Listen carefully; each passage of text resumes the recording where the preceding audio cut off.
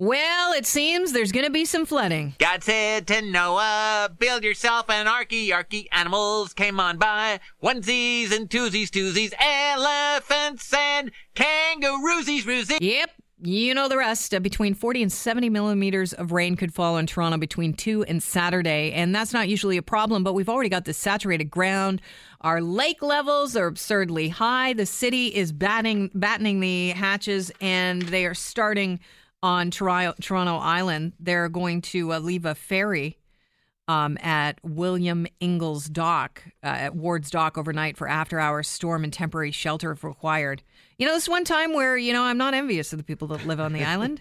There are about 700 people on Ward's Island. Did you know that the community was that high? Yeah. Wow. Apparently, there's less and less. They're getting older, and it's getting to be a increasingly smaller community. Matthew Cutler, who is the spokesperson for Toronto Parks, had this to say. Well, we are flooding on the island now. There's significant areas of the island that are underwater. There have been points in the last couple of weeks where we've had to stop ferry service to Hamlin's Point because the roads from Hamlin's to other parts of the island were impassable. So we are facing flood situations on the island now, and part of the reason why we've been letting the public know is so that people who want to visit the island know what they're getting into if they cross over to Islandside.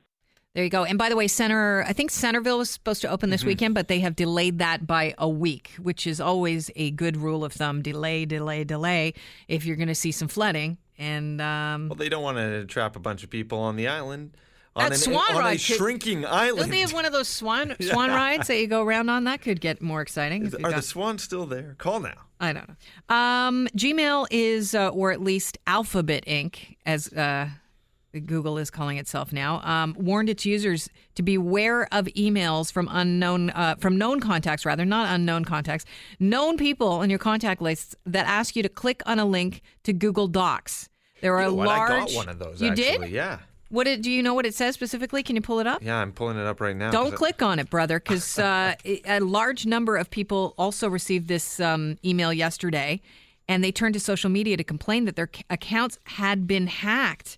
Google is saying we encourage you not to click through and report as phishing within the Gmail. Yeah, it's funny because it actually wasn't sent to my Gmail. It was sent to my work email through. Really? And it says, it actually comes from Nick Walenda, and he's in my contact list, I guess. And Nick Walenda was... He's the guy that, doesn't he, a tightrope walker? He tightrope walked yeah. You're getting an email from Nick He got hacked. Walenda? That's amazing. And it says, it has invited you to click on to share the following document. Sorry, Nick Walenda has invited you to view the following document, and then it says open in Docs. Mm-hmm. Well, and the giveaway for me was that Nick Walenda's emailing you and sharing things with you? I thought, why is Nick sending me something? I haven't had him on the show in years. But it was a very strange email address included when it on the to section. We should call him and ask him if he got one from you. Yeah.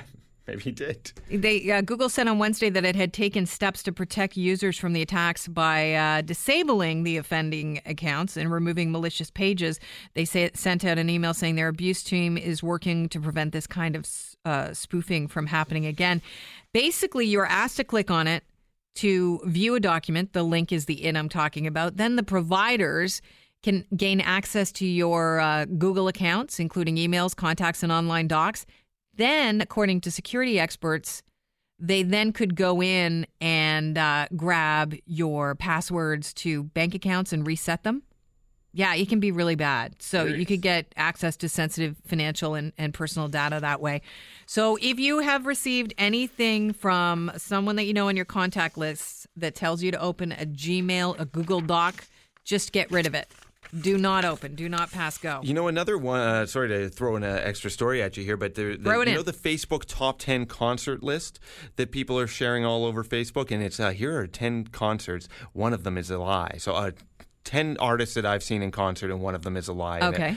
Apparently, security experts are warning that this could pose a security list because people could go onto your account and then guess your password based on your musical interests and the bands that you've gone to see. That's interesting. Mm-hmm. So it's not really... It's not just lame.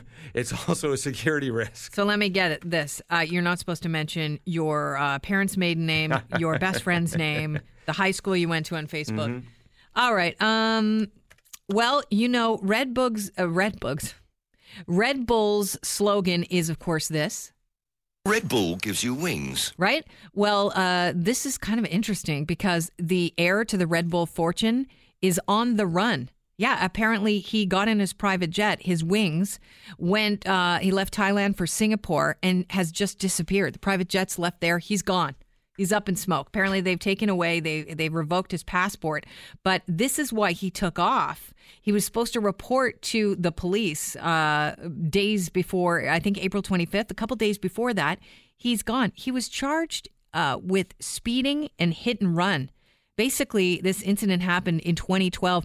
He allegedly crashed his Ferrari into a policeman on a motorcycle in Bangkok, fled the scene, dragging the officer's body for several dozen meters with his car as he did so. This is the 8th time he's missed a summons since the proceedings began against him in 2016. Now, nowhere to be seen.